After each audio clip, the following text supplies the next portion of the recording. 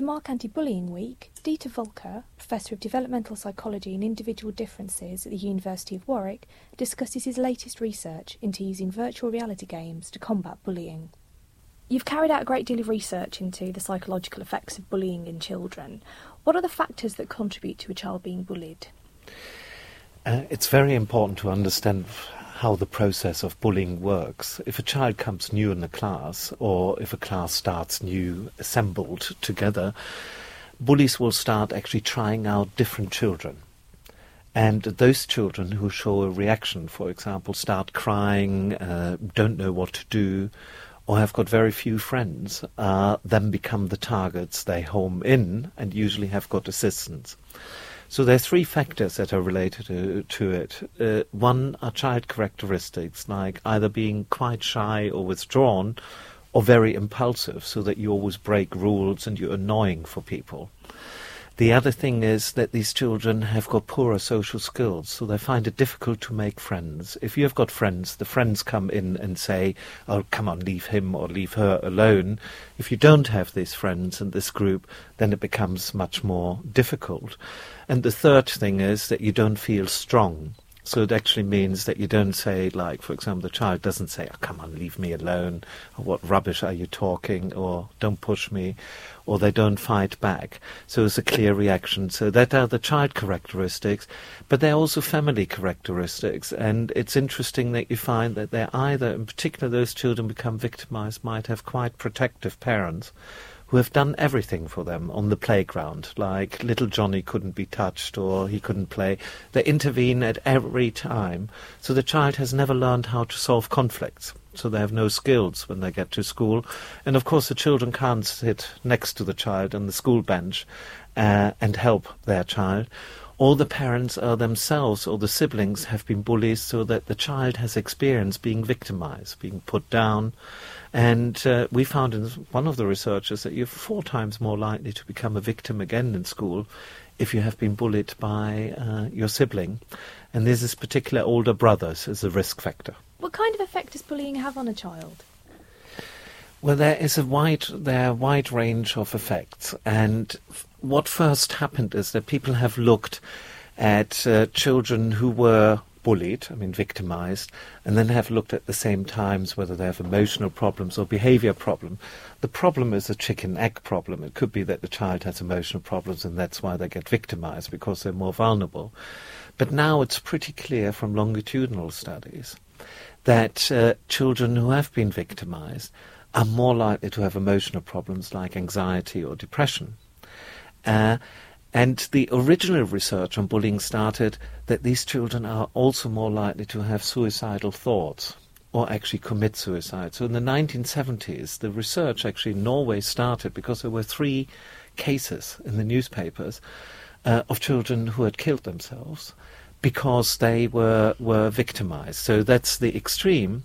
And we recently demonstrated that children who were victimized are more likely also to develop psychotic symptoms, like, for example, delusions or paranoid thoughts, which could be quite serious if they continue into adult life.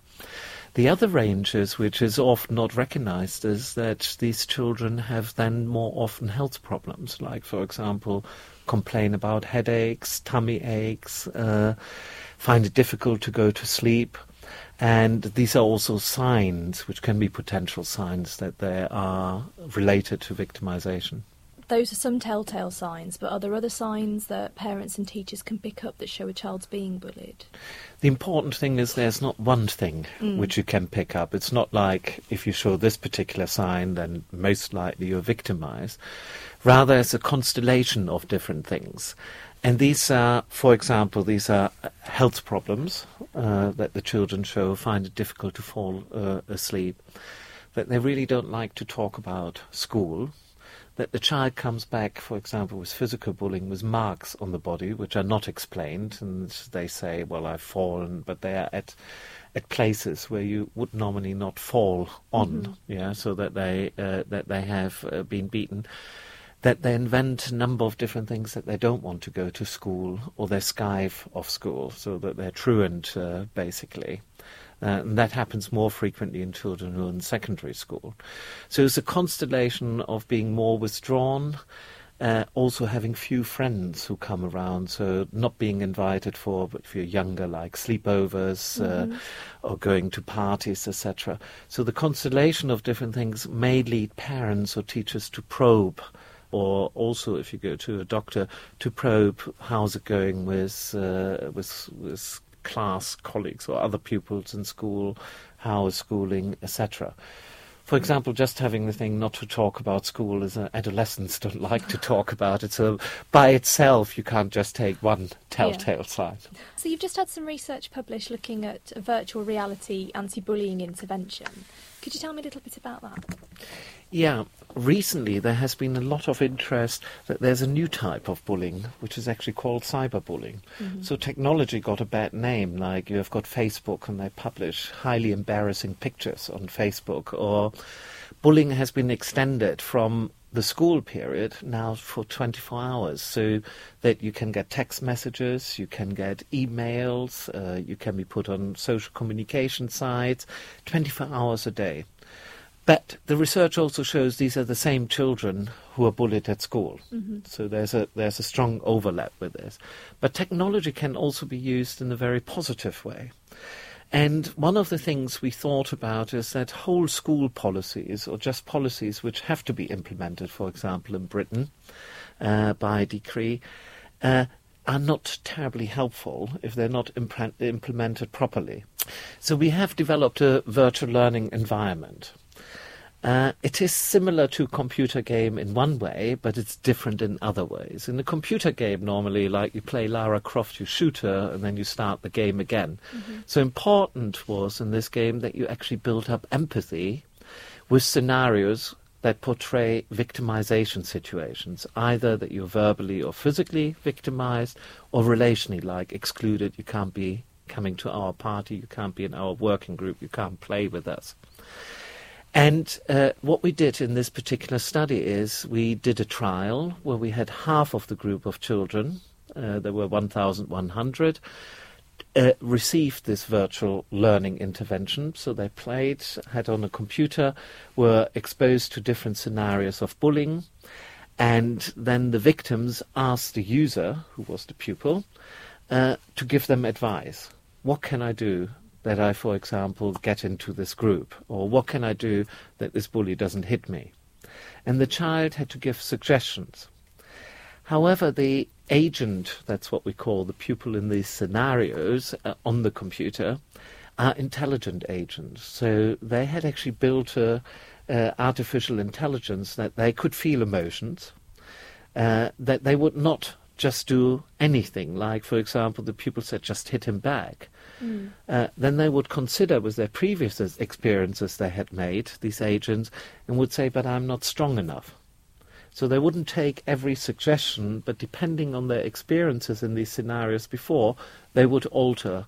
It's called emergent narrative. So it was more complicated than just playing, because then you could have done just played video, and this is different. So these children had, on average, 3 sessions for about half an hour playing this particular game, in inverted commas. And then we evaluated them after they had done this over a 4-week period. And we found that in particular those children that were previously victimized, more of them had actually escaped victimization, 41% of these children. Then we assessed them again 4 weeks later, and this effect had evaporated. I mean, there was still a small difference, but it wasn't there anymore. So what it shows is, A, it can work in this situation, but just doing it 3 times is not enough to maintain an effect. Secondly, that it presumably needs to be integrated with some other procedures, like, for example, peer networking, that you have got a befriending scheme in the school, and a whole school policy, like that you do role-playing in the classroom, that you have got very clear measures when someone has been bullied, that it needs to be integrated. And why do I say that? Well, we found that those children who actually played with this longer, they showed more effect I mean, they were more likely to escape victimization or not become victims than those who played with it for a shorter period of time. So there was a dose-response relationship. And the children that were playing the games, were they all children that were victims or could become victims, or were there also children that could be classed as bullies? Yes, there were. All of the children in the classroom took part. Because we couldn't, for ethical reasons, not isolate the victims, because then they would be victimized again or labelled. So everyone took part, but we knew whether they were involved in bullying or they were victims because they gave us self-reports, plus the other peers nominated. They said who in the class were the victims or who were the bullies.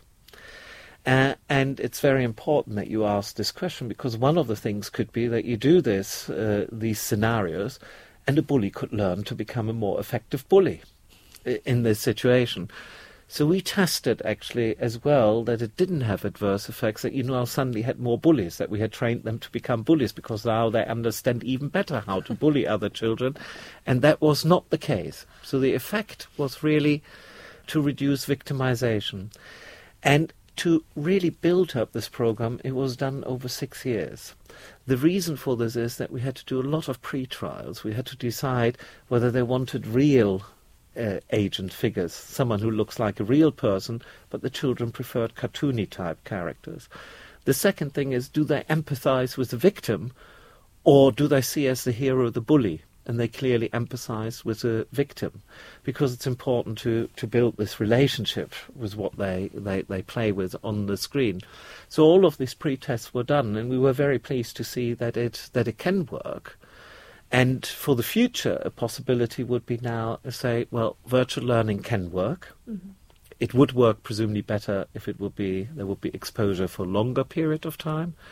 But if it can work in school, it could presumably also work on the web. So a child who is victimized could actually learn in their own bedroom or at home on the computer of what are the alternatives of what I can do to get out of victimization.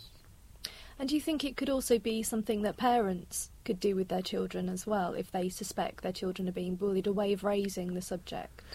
I would say what is very important that the child plays themselves with it. I think it would be quite good if parents would do it as well. I mean, you don't only have bullying at school, you have got bullying at work. Yeah. And at the workplace, you could have something which would work at the workplace. That was one of the things which we try to do in further research, but of course we need funding for this, because the mechanisms are very, very similar. Because what you have at the workplace or at school is that you get a number of people together you wouldn't have chosen to be together with, but you have to work together. They're not all your friends. Yeah, it's quite different going on the playground or going out, so you go with your friends. But at work or at school, you get a number of people together who either didn't know each other, but you have to work together and have good social relationships, even though you wouldn't want to go to the pub afterwards with them. Yeah, so and to find the right way and balance. So it could be used also with adults, but I wouldn't necessarily advise that the parents use it and then give the information to the child. It's very important that the child actually learns the coping mechanisms and knowledge about it, and the different things the child could actually suggest. Because if the child didn't have a suggestion, then the computer would actually generate and would say, of these different things, like from fighting back, trying to find a friend, talk to your parents, talk to a teacher, you will give the child alternatives. What would you do? So it can also learn alternatives it didn't know about. When bullies have used it, or children that you'd identified as bullies, did it have any perceivable effect on their behaviour? Well, in the pre-studies, it was actually shown that in particular those who are pure bullies, that are those children who never get victimized, who are the ringleaders, in a way, showed less empathy with the victims. And that is something which has been called cold cognition. So they're usually very good, bullies are usually very good in understanding social situations.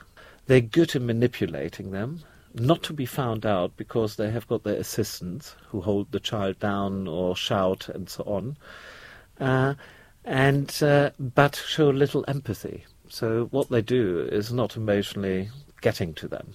So the research that you did, you looked at children in the UK and in Germany. Did you find a difference? Do you think the bullying problem is consistent across the countries that you've looked at, or do you find it's worse in the UK? Well, there are a number of studies, other studies which have been done in the OECD countries or across Europe by the World Health Organization, and they actually found that bullying and victimization is a problem across different countries. But they're quite important differences, and one of the differences is that I don't know whether one should be proud about it or not, definitely not, is that the UK is always leading, in a way. We found also in this comparison, because half of the children came from Germany, schools in Germany took part, and half in the UK, and we found that in the UK there were more victims, but in particular there were more bullies. There were about 4 times as many bullies than in Germany. Now, in self-reports, it can be that you're more likely to admit. But even in peer nominations, you find that there is a difference. And in the other studies which have been done across countries, Britain is always in the top third on children who get victimized. I mean, why do you think that is? Is there any ideas about why the UK is always in the top 3? I mean, we really get into the realm of speculation, but we did in a previous study, we actually try to compare factors between different schools. I mean, the first factor is that in some of the countries in Europe, you don't go to school till 3:30 in the afternoon in primary school, but you finish at lunchtime. So what actually happens is that you have got less time in school. I mean, you start earlier, and there are more break times. And a lot of bullying actually occurs outside the classroom, so it's in the playground, etc. And there is people have identified poorer supervision if you have got them in the classroom. The other thing is the myth about that you think in inner city areas and in big schools, you have got a lot more bullying than in small schools. I think the British like the village school, the little cottage type school, etc. However, for bullying, what it means is if you go in this cutesy little school and you only have got 1 class per year, once you become a victim and you're in a smaller place, there is no escape for you. There's no possibility to go into another classroom. You get a reputation, and often you meet the children even outside. So actually having small primary schools is, strangely enough, maybe one fact that's related to this as well.